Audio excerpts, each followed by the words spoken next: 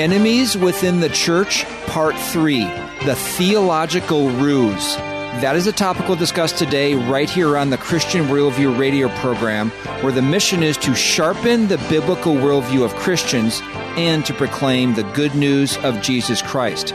I'm David Wheaton, the host. The Christian Worldview is a nonprofit, listener-supported radio ministry. Thank you to our Christian Worldview partners and to our national sponsor, Samaritan Ministries, who provide a biblical solution to healthcare. Our toll-free number is 1-888-646-2233, and our website is thechristianworldview.org. In the previous two programs, we have been examining the pervasive and pernicious nature of the social justice movement into evangelicalism.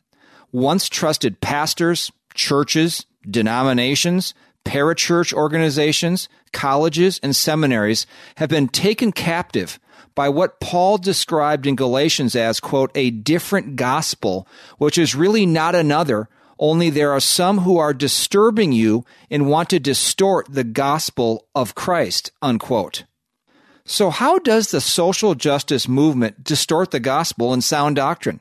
That really is the key question.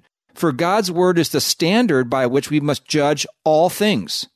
Is social justice, or in other words, rectifying alleged societal and ecclesiastical injustices against blacks, women, and homosexuals, really a, quote, gospel issue? Especially when the means of achieving so-called equity requires one group to be favored over another. John Harris, author of Christianity and Social Justice, and also Social Justice Goes to Church, and the host of Conversations That Matter podcast, joins us today to examine the errors of social justice advocates. John is featured in Enemies Within the Church, which is a 2-hour documentary film on how social justice ideology has infiltrated evangelicalism. For a limited time, we are offering the DVD of Enemies Within the Church for a donation of any amount to the Christian Worldview. Let's get straight to the interview with John Harris. John, thank you for coming on the Christian Worldview today. Let's just start out by telling us about your background, how you came to saving faith in Christ, and what led you to writing 2 books on the social justice movement. Yeah, thank you for having me, David, so much. It's a privilege to be here and to talk about what I feel to be a very important topic and a threat to the church. I came to Christ at a young age. I grew up in a Christian home and put my trust in Jesus Christ, and I didn't have a lot of sins that would make the news headlines, but I certainly disobeyed my parents. And later on in life, I started getting into ministry more. That was something I had a little bit of an aversion to because my dad was a pastor and I saw what that was like. But I realized people are going to hell and they need the gospel. And so in college, I went down that path. And so I went to seminary and got some Bible training at Southeastern Baptist Theological Seminary in North Carolina, and really did enjoy the first few years. And then something happened after Donald Trump was elected. It was almost like someone flipped a switch, and I was hearing all kinds of terms I had never heard in seminary before. And there was, to give you one example of perhaps a political difference, during the 8 years of President Obama, there was really not a whole lot of pushback as far as statements being signed or statements really initiated within the seminary. But in one semester, fall of 2017, there were 3 statements against Donald Trump or the alt-right originating in the seminary or heavily supported by faculty and administration. And I came to realize after really 2 semesters, that it wasn't just a political difference I was seeing, but there was a theological difference going on. And I started hearing people talk about the gospel being something more centered on human action in the world, that we needed to do some kind of work to bring about the gospel in society. It wasn't just salvation by faith in Christ Jesus and his atoning work, but it was our work and what we could do to reform or revolutionize the world. And this really concerned me. And so I decided to start studying this more. I tried to take the proper channels at seminary and talk to people about it. But what I found was there was a huge hesitation and a fear of opposing this, even though many shared my concern. So I went to Liberty University after that and got a master's in history, and I used my time there to do a thesis on social justice and specifically how it made inroads in evangelicalism during the 1960s and 70s, because there were many popular figures at that time who started to go down this path, very similar to what's happening today. And what I found was this is false teaching. This is a compromise.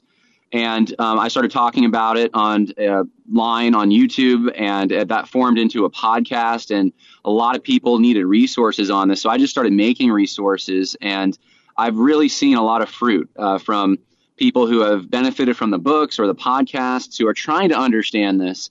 And they're seeing this happen at their church, and they want to provide a biblical response. And so that's kind of where I am today. I am involved in ministry still, college ministry, music ministry at my church, but this is kind of a temporary calling I think God has given me to help people understand this issue. John Harris is our guest, the author of 2 books on social justice, both linked at our website, thechristianworldview.org. One of them is called Social Justice Goes to Church, also the podcast host of Conversations That Matter. His website is worldviewconversations.com, and it's also linked at our website as well. What is the best term for what is taking place in evangelicalism right now? Is it critical theory? Is it the social justice movement? Is it wokeism? Is it cultural Marxism? How do you best describe it or label it? So I approach this somewhat like a historian would, and I like to look at things sequentially. And I think social justice is the best term to use. I like to start with the French Revolution and the ideas propagated by Jean-Jacques Rousseau, who is really the philosopher that many point to as responsible for the ideas that became popular during that time period. And he believed that we needed to achieve an egalitarian ideal, meaning everything needed to be equal outcomes for every kind of social group. And the thing that was preventing this were these institutions like the family and the church and labor relationships. And in order to dismantle those institutions, there needed to be an all-powerful force. You could think of it perhaps as the government that would come in and make everything equal. So it's a utopian scheme. It's the idea that mankind, through collective effort, will be able to somehow create an equal society. And we hear the term equity, inclusion, diversity today. It's the same thing. Every iteration of social justice has really followed this same course.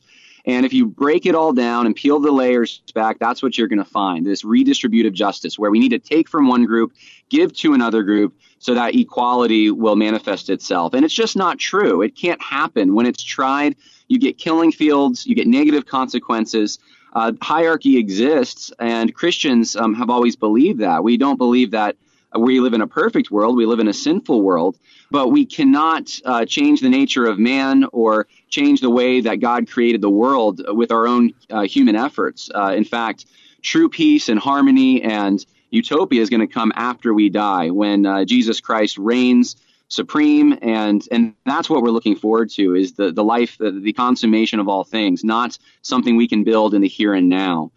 And so the term itself was made popular, social justice, by a number of American Christians during the late 1800s, really the turn of the century. Walter Rauschenbusch is the most recognizable name. They used this term because it was more palatable. If they said, let's advocate for socialism, then American Christians associated that with immorality and with atheism. And so social justice was a nicer term. It was a term Christians would accept and be open to hearing about when they wouldn't have been open to hearing about socialism. So that's where the term became popular. It's been around and been popular for over 100 years, and it really does describe all kinds of different movements, from the Me Too movement to the Black Lives Matter movement to the early Frankfurt School and cultural Marxism and so many other things, critical race theory today. But at the base level, we'll see that utopian scheme, and that's really what you want to look for. How would you quantify, John, just how big this movement is? There's always attacks on the gospel and sound theology throughout all of church history. You remember 20 years ago, there was the emergent church movement and so forth that came and is gone, yes, maybe morphed into something else now. How big of a threat do you think this social justice movement really is? Because we don't want to overplay it, but it seems like it's a tidal wave to me that has infected nearly everything in evangelicalism right now. I'm completely in agreement with you. I think what John MacArthur said about this being the greatest threat to the gospel he had seen in his lifetime is spot on. It's difficult for some people to see it that way because there's kind of a spectrum or a slide, if you will. Some people will accept certain tenets of this, perhaps in ignorance, or they have well-meaning motivations, and they'll just go so far, but not all the way. And then other people buy the whole kit and caboodle, hook, line, and sinker. And so there's certain degrees of compromise. But if we look at it the way that I argue we should look at it in my latest book, Christianity and Social Justice, I think it's a religion. If someone is converting to another religion, they learn about it more as they get further and further into it, and the compromise becomes more and more evident. And I think we've seen that in the evangelical world. Those who started going down this path 5 or 6 years ago, we can look at them now and they're hardly recognizable. Some of them have left Christianity altogether. Others are compromising on really fundamental things. And so there's a slippery slope here. And the threat, I cannot undersell you on the threat. It is toxic. I have seen it on the personal level take over people that I really thought at one time were propagating the gospel and solid. And now I have to say, as Paul did, they're enemies of the cross of Christ. John Harris again with us today on the Christian Worldview. In your first book, Social Justice Goes to Church, it says, in the 1970s, many campus radicals raised in Christian homes brought neo-Marxist, new Marxist ideas from college back to church with them. At first, figures like Jim Wallace, Sojourners, Ron Sider, same ilk, and Richard Mao made great gains for their progressive evangelical cause. But after the defeat of Jimmy Carter, 1980, the religious right stole the headlines. One more paragraph. Today, a new crop of mainstream evangelicals has taken up the cause of the new left, whether they know it or not. As pro-life evangelicals rush to support movements like Black Lives Matter and Me Too, it is important to realize they are walking in footprints already laid down. Their mission may be more successful, but it is not new, unquote. What you're saying here is that this is the same progressive movement that destroyed the mainline Protestant denominations. And I say destroyed, that made them go into a whole move away from sound theology, preaching of the gospel to a social mission, transform society. Now, last week we had in the program Michael Fallon, a fellow guest of yours in the film we have been featuring, Enemies Within the Church, and he described this social justice movement as a worldwide paradigm shift, that everything must change, everything must be advanced towards globalism in all the different sectors, whether it's education, media, also religion as well. It's like a foregone conclusion. This is the way it's going. Everyone needs to get on board. There are some people within the evangelical movement who realize this and who are the pushers behind this social justice movement. What are your thoughts on it as to looking back on people like Jim Wallace, Ron Sider, Richard Mao? I mean, these were considered hardly even evangelical, just theologically liberal Christians. Are they really influencing the generation today? In part, yeah. I mean, you have two streams. You have the secular world and the academy, and some people just go to the academy and get radicalized. I mean, remember, this movement comes from the academy, from seminaries into institutions. It didn't start with the churches like a revival would.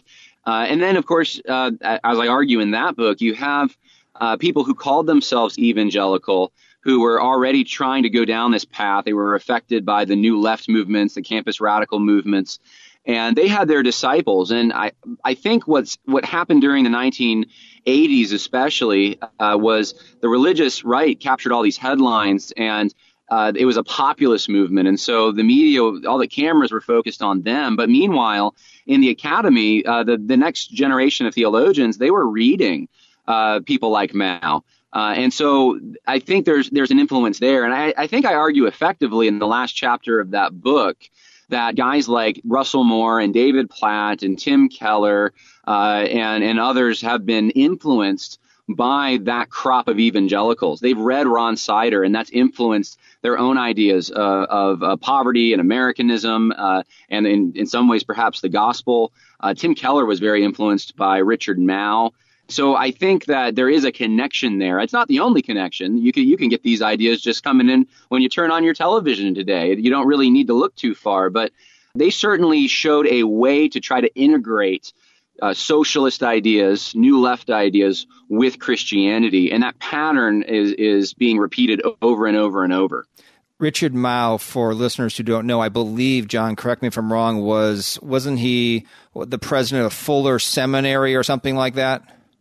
Yeah, Richard Mao was the president of Fuller Seminary. He was actually, some will recognize him from the pro-life evangelicals for Biden. He was part of that group.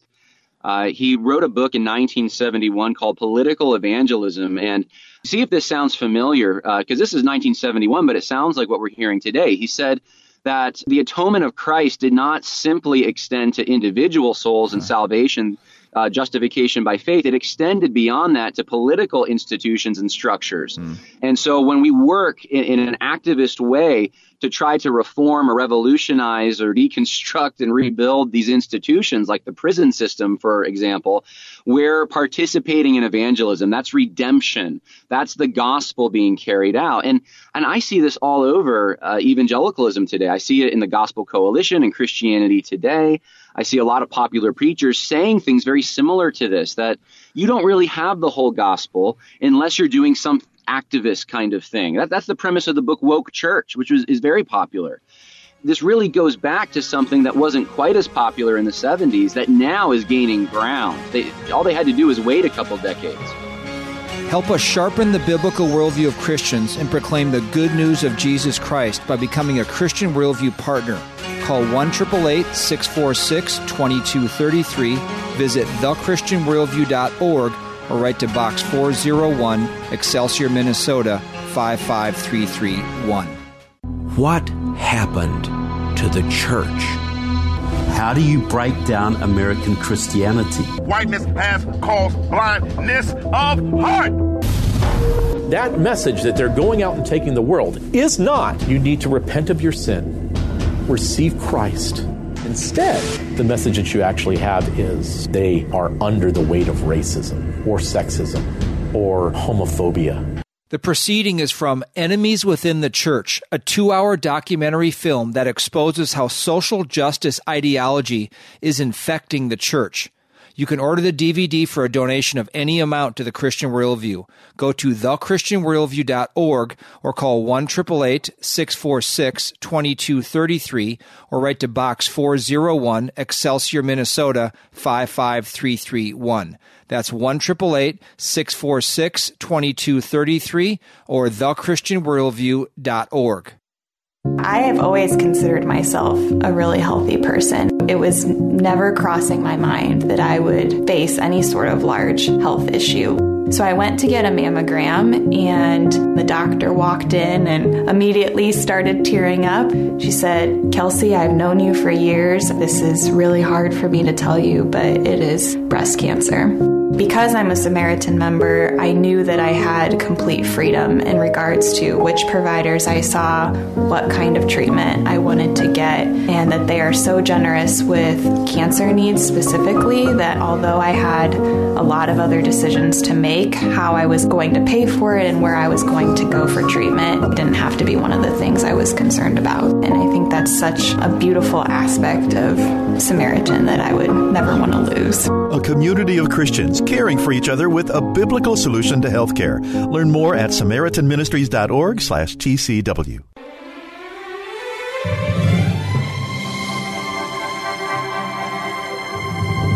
Welcome back to The Christian Worldview. I'm David Wheaton.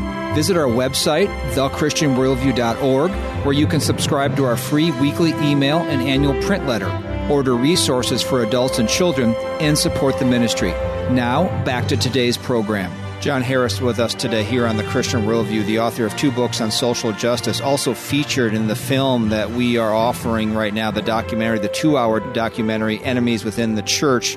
This comes from a endorsement that was written on one of your books, John, by Douglas Kruger, who's the author of Political Correctness Does More Harm Than Good. He said the great injunction to the church was to preach the gospel to the world, while not being of the world.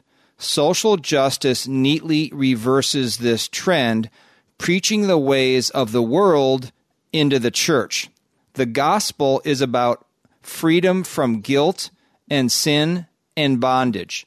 Social justice seeks above all to apportion guilt and sin and bondage, enslaving entire demographics and requiring that they kneel before man in attrition. Here's an example of what that sounds like from the documentary Enemies Within the Church. There are no question that there are things that are absolutely true. But we can't just look at absolute truth in a vacuum.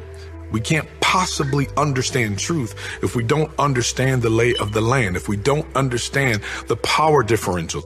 Okay, what is he saying there, John? We can't understand the lay of the land unless we understand the power differential. What does that mean? There's a fancy word, standpoint epistemology, but I'll explain it. It's not really as fancy as it sounds.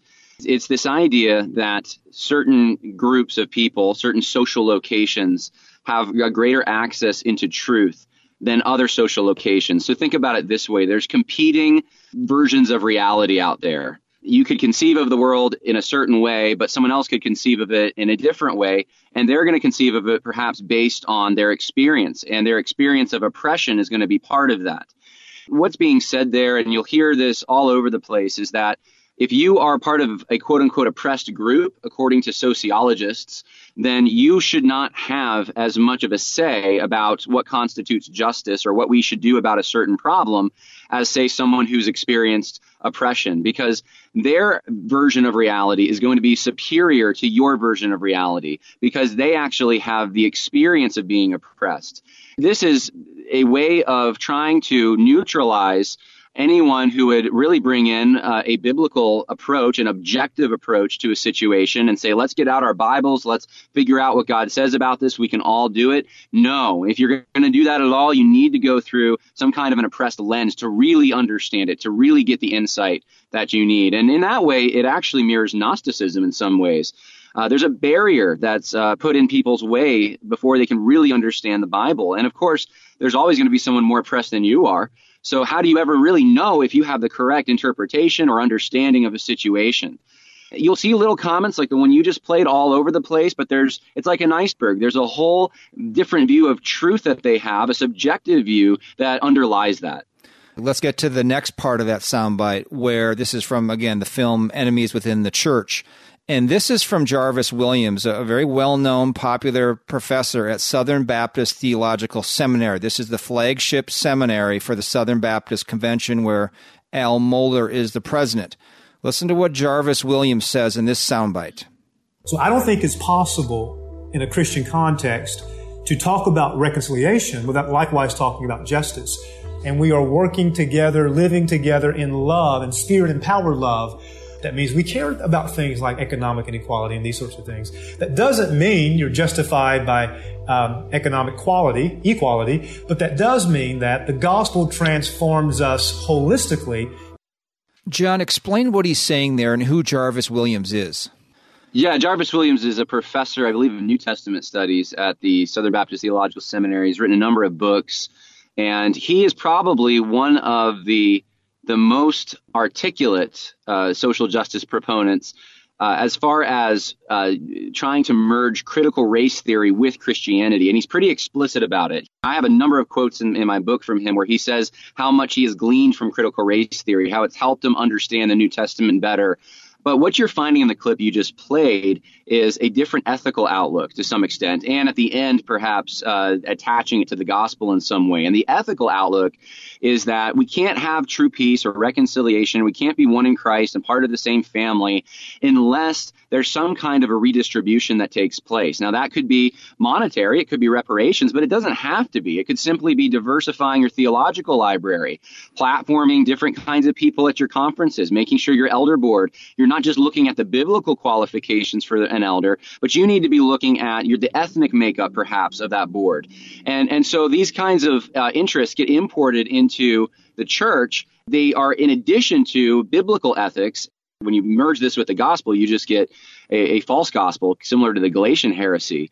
Last thing I'll say about it, though, is this, that biblical justice, if we really want to have a conversation about that, they always claim we should have a conversation, is retributive. And it means that if you go to Exodus 23, you shouldn't favor people because of their connection to you as far as them being family members or friends. You shouldn't favor the poor man just because he can pull your heartstrings and give you a story that makes you want to subvert justice in his favor. You shouldn't oppress widows and orphans because they're vulnerable and easy to oppress. The whole principle is that justice is something that applies to everyone equally. It's called equality before the law. And what Jarvis Williams is promoting is not equality before the law. Lady Justice takes off the blindfold in his world and then looks at external qualities and then makes different determinations depending on what social group you're part of to try to create an equal outcome. So it's redistributive instead of retributive. And that is a fundamental difference between biblical Christianity and social justice. The word is partiality. That's the word the Bible uses when you show partiality toward one over the other. John Harris with us today here on the Christian Worldview, talking about enemies within the church, the DVD that he was interviewed in, the documentary film. And we're talking about the theological ruse of the social justice movement today. Now, let's get in specifically to that. You talk about, John, 4 aspects of the theological fallacy of the social justice movement: the epistemology, the metaphysical, the ethical, and the gospel. Maybe you could pick 1 or 2 of those and just explain, for someone listening says, you're just saying that the social justice movement is bad. Tell us biblically why, from a theological standpoint, why this goes awry. Well, we've already talked about 2 of them. We've talked about epistemology and this idea that certain social locations have a greater access into truth. And this is just unbiblical because in the Bible, we find over and over throughout Proverbs in the New Testament, it's the man of God, it's the righteous man, it's the diligent workman. These are the people that understand true justice and what the Word of God teaches. It's not some social location that you got to go to find out what the truth is. We should all be striving and coming together to try to objectively see, what does the Word of God say about a certain situation. Let me give you an example that helps some people understand this a little better. If you were going to have brain surgery, would you want someone who knew what they were talking about, who had gone to medical school, knew the brain surgery textbooks, had done it a number of times? Or do you want someone who underwent a brain surgery, had the experience of a brain surgery, doing that brain surgery? Well, it's an obvious answer. So it's those who have true wisdom, who have applied biblical principles over time, who have studied the Bible, tried to know the mind of God. These are the people that we need to be seeking out in regards to justice, not someone simply because they have a minority or oppressed perspective in the minds of sociologists. It's the sociologists making these determinations. If everyone fits into a box of oppressor or oppressed, who's the one that's figuring out which box to favor? Which outlook is the correct outlook? Well, there's got to be someone who transcends the box. And in the social justice mindset, it's the sociologist. Well, we know that it's actually God. God has the outlook that he can look at everything, and his word is true. He can adjudicate between any division or difference of perspective, and he knows the truth. So we need to know his word, okay? That's what Christianity teaches. It's very similar for the metaphysic. Social justice activists reduce everything down to ones and zeros. So there's oppressors, there's oppressed. Everything fits into that. There's nothing neutral. We can find oppression on the McDonald's menu. So they use this narrow channel of evaluation, and they can connect anything to some kind of oppression because of that. And it really refutes itself because the very idea that everything breaks down into oppressor or oppressed, that very concept, where did it come from? Is that a concept derived from oppression?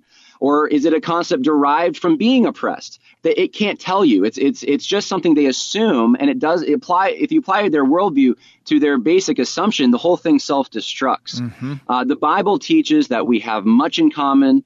We are made in God's image. If we're in Christ, of course, we have something in common there. There's also differences between us, and the world is full of flavor and life, and there's just so many things that fall outside of whether one is oppressed or an oppressor. And then, of course, the gospel. The gospel is the biggest part of this that disturbs me, where there's sort of an insinuation that if you don't participate in activism, that you're missing out on a gospel issue, or you only have half the gospel, or there's something left that Christ needs to complete in you for you to have the true gospel. And I'm sorry, the good news, which is what gospel means, is that Jesus has died in your place, and he has given you his righteousness in exchange for your sin and made things right with the Father. That's the good news. It's bad news when you talk about works, because I'll never be able to do enough works to merit God's favor. But social justice activists think they can do that.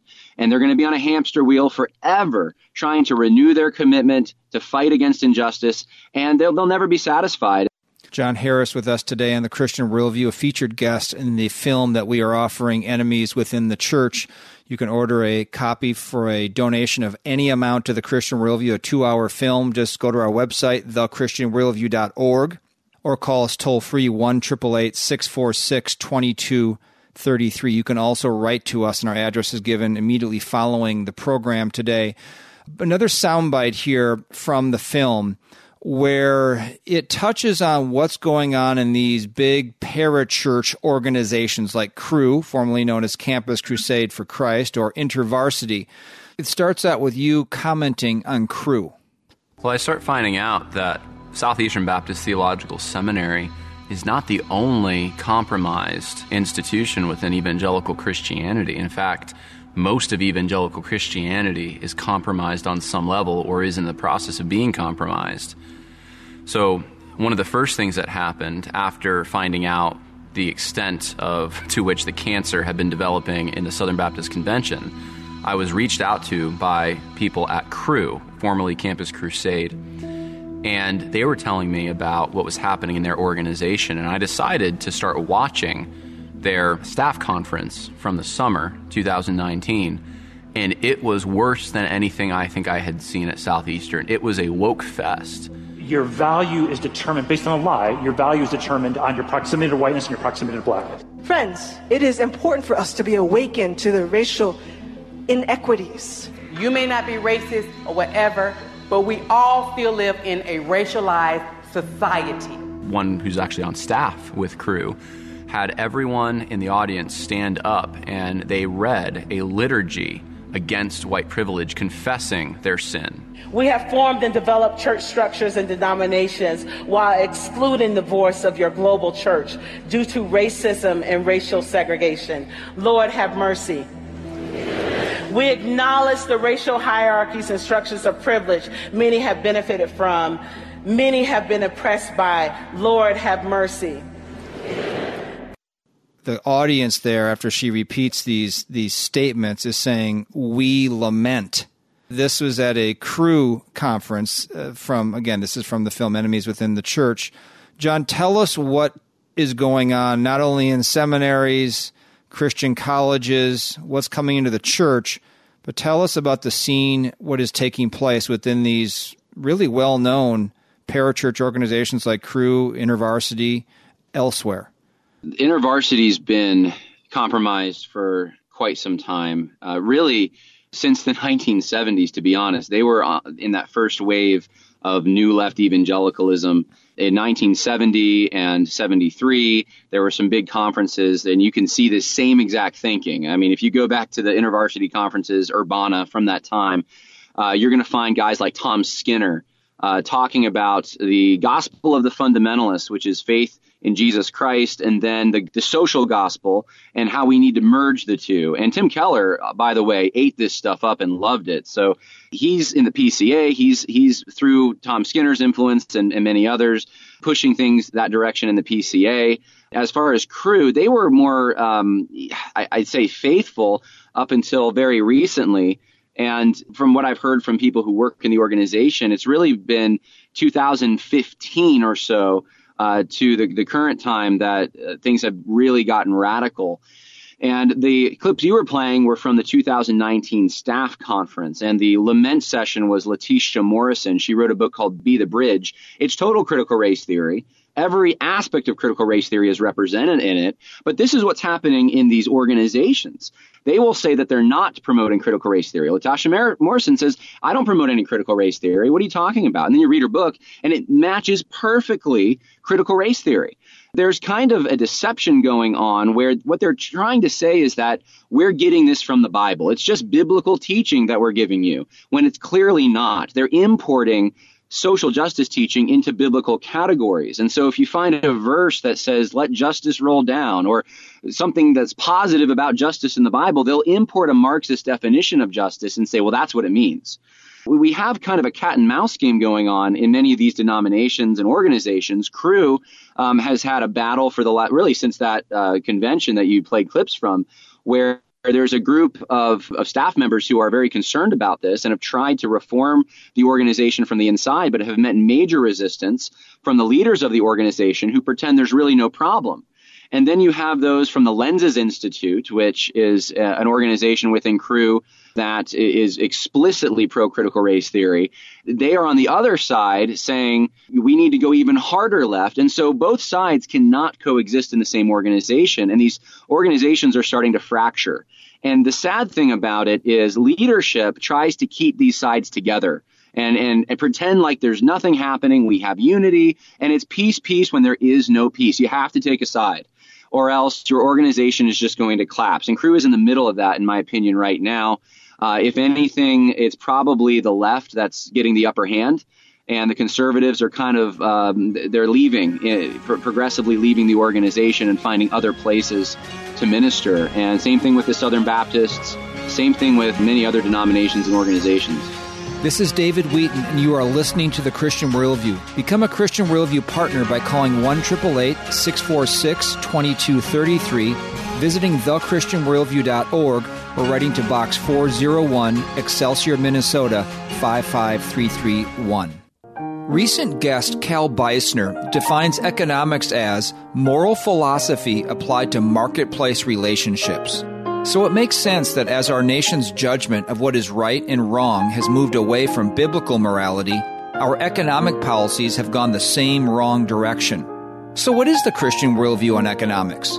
Cal Beisner has written an insightful 56-page softcover booklet titled Biblical Foundations for Economics that shows how economic principles and policies need to be based on the Bible to achieve the greatest human flourishing.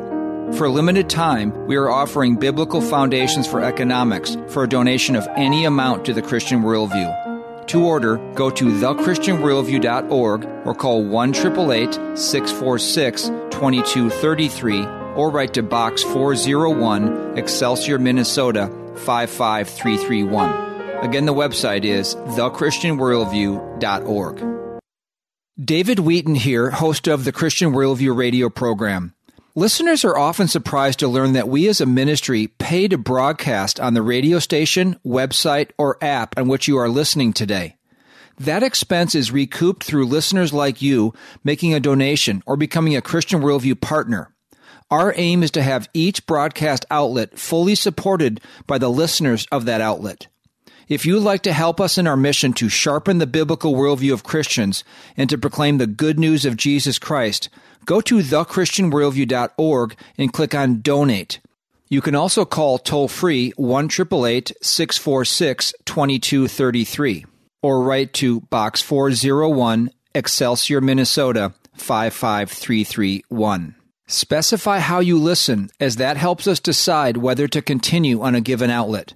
And be sure to select one of our resources as a thank you for your support.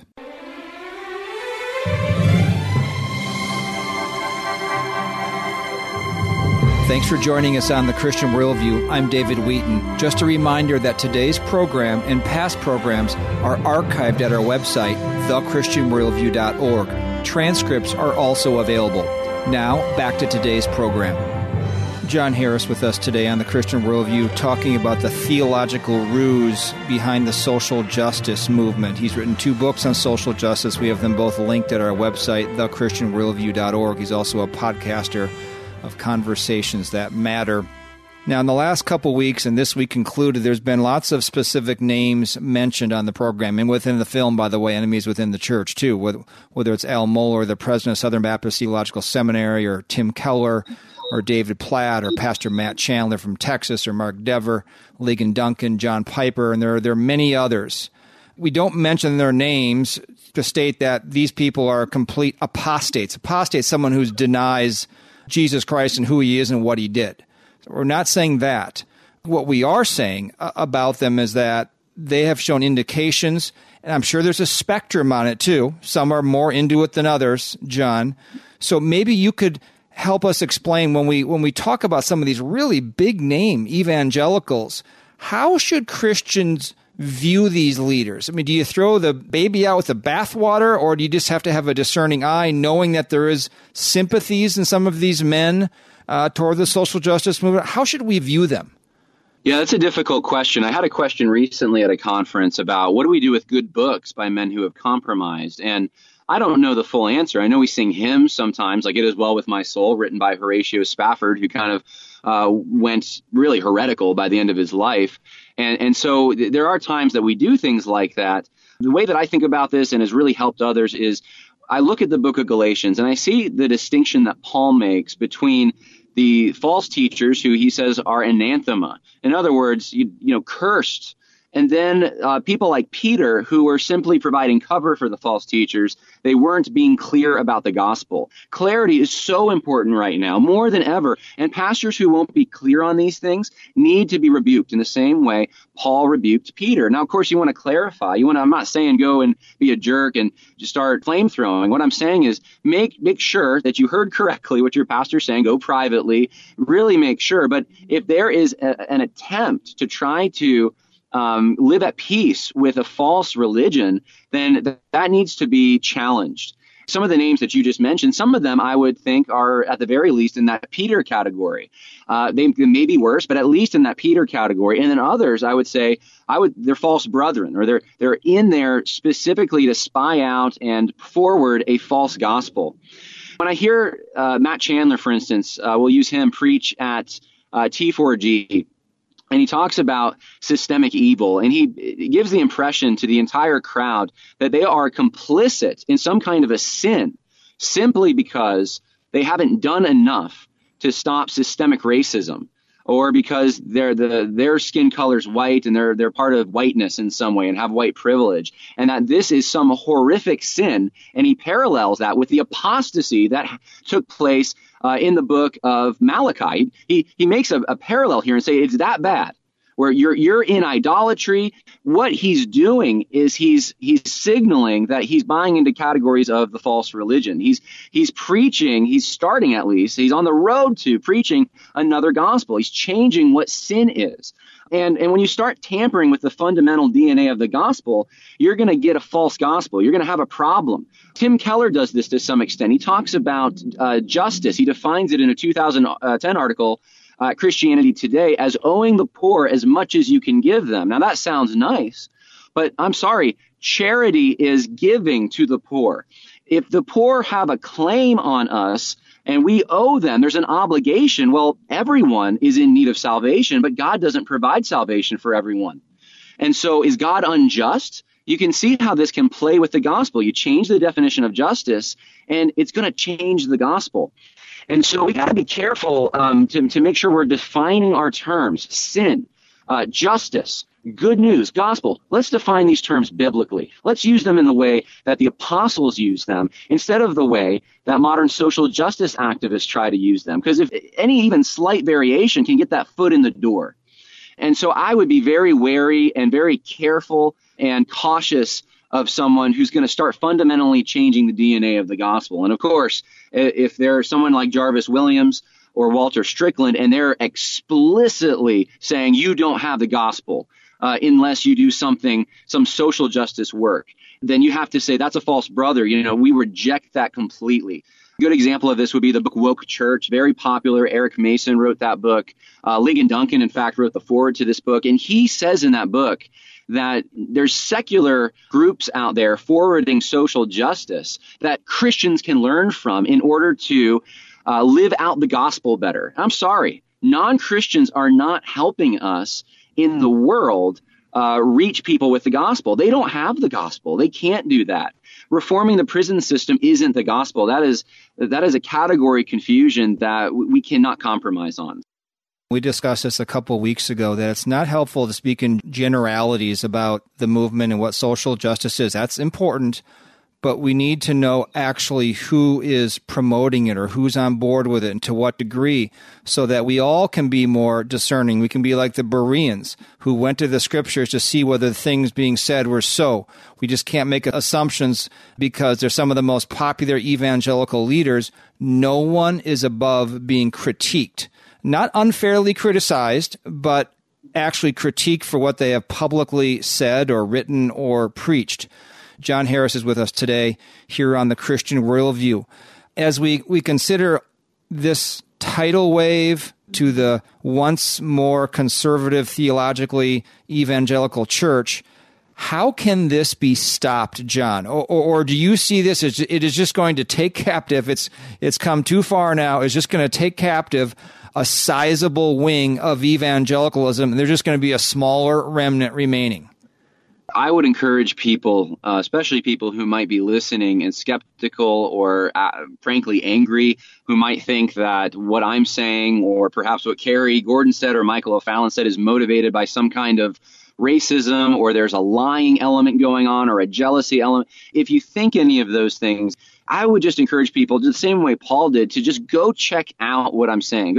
My book has a lot of footnotes in it. Just, go to the sources, read what these people are saying, compare it to what Scripture teaches, and come to your own conclusion about it. Don't believe it just because I said it. And I think that's the way that we're going to get out of this. I'm actually already seeing this start to happen.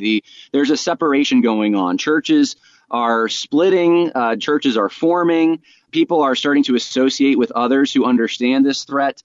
And the dust hasn't settled yet, but this process is already taking place. Generally speaking, when it's done right, it looks like confronting the situation, clarifying, making sure you heard correctly. And then if it's false teaching, you confront the situation. If that's not accepted, then you follow that Matthew 18 outline and you take others and you keep trying to win your brother. And if it just becomes clear that this is an issue that's going to divide you, then you need to go somewhere else. You might even need to be part of a church plant or a new church if there's not one in your community. And so this is happening all over the place, and it breaks my heart in some ways, but in other ways, I'm very happy to see that God will always preserve his church. Paul did not compromise for 1 minute, he says. The truth of the gospel. And so that's what we need to be, uncompromising. And the motive should be because we love people. The end of Romans 16, Paul warns about false teachers who come in and use flattering words, preach against the doctrine of Christ. And their motive is their bellies. And our motive needs to be a love for people. Not our own bellies, our own platform. Who cares who John Harris is, right? I'm so appreciative for you, David, but and take this the right way because I love you and what you're doing. But who cares who David Wheaton is? We care who Jesus Christ is, right? Amen. And so that is what is going to win the day at the end, and God's going to be behind it. He is behind it, and he wins in the end, and a false teaching is not going to prevail. His kingdom will, even if it looks bad out there. Just keep looking to God for inspiration. Don't look at the waves like Peter did. Look to Christ. Be bold, be courageous. And some people are starting to be that way, and it encourages my heart. Well, you certainly are, John, and we appreciate the way you've really investigated this. You've written extensively on it. You did a really good job in Enemies Within the Church and your interviews there. Informing people is really the first step, because once people are informed, then some are going to take it to the next conclusion, and they're going to look to Scripture, see whether these things are so, and they're going to protect, like you said, people, their own family, their school, maybe their Christian school, their college, from having these things really destroy them. So thank you for coming on the Christian Worldview today. We wish all of God's best and grace to you in your writing, your speaking, your podcast. Thank you again for coming on the program. It's been an absolute pleasure, David. Thank you. Well, I hope you gained from the interview today with John Harris. If you missed any of it, you can always hear archived programs at our website, thechristianworldview.org. While you're there, you can also order the DVD of this documentary film, Enemies Within the Church. It's a 2-hour film. We're making it available for a donation of any amount to the Christian Worldview. You can order there online, or you can just call us at 1-888-646 2233, and I'll give the address at the end of the program if you'd rather write to us. So I've been thinking, why is social justice so alluring? Number one, because there has been injustice. There have been historic wrongs against blacks, against women, against others. It's certainly not systemic today, as they would say. So there is some truth to the big lie, but certainly not to the extent to which it is alleged and accused. Number two, social justice appeals to pride. It's like solving the big problem, the Middle East conflict. We're solving an issue of racism and sexism that have created conflict in society for millennia. If you think you've discovered an issue that 2,000 years of Christians have somehow missed, and that you have a new way beyond salvation and sanctification to solve this issue, you are likely totally unaware of your own pride to think that you've discovered something in this new solution to it. The third reason social justice is so alluring is because of the power and adulation that comes with being a social justice warrior. You are going to be praised and platformed from the most esteemed in society. But the fact is, social justice adds to and undermines the true biblical gospel. When people repent and believe in Christ, here's what happens, as it says in Galatians chapter 3, starting in verse 26.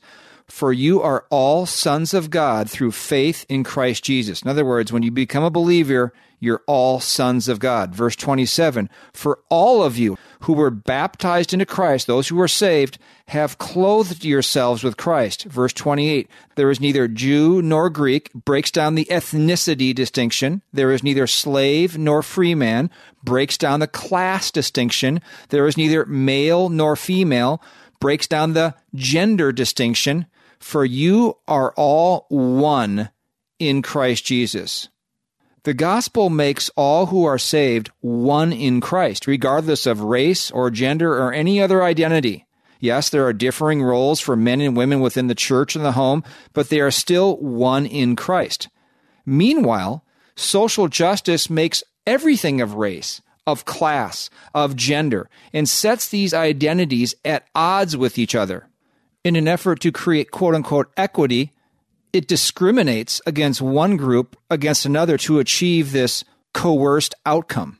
How about we just do what the Bible says in Leviticus 19, where it says, you shall do no injustice in judgment. You shall not be partial to the poor, nor defer to the great, but you are to judge your neighbor fairly.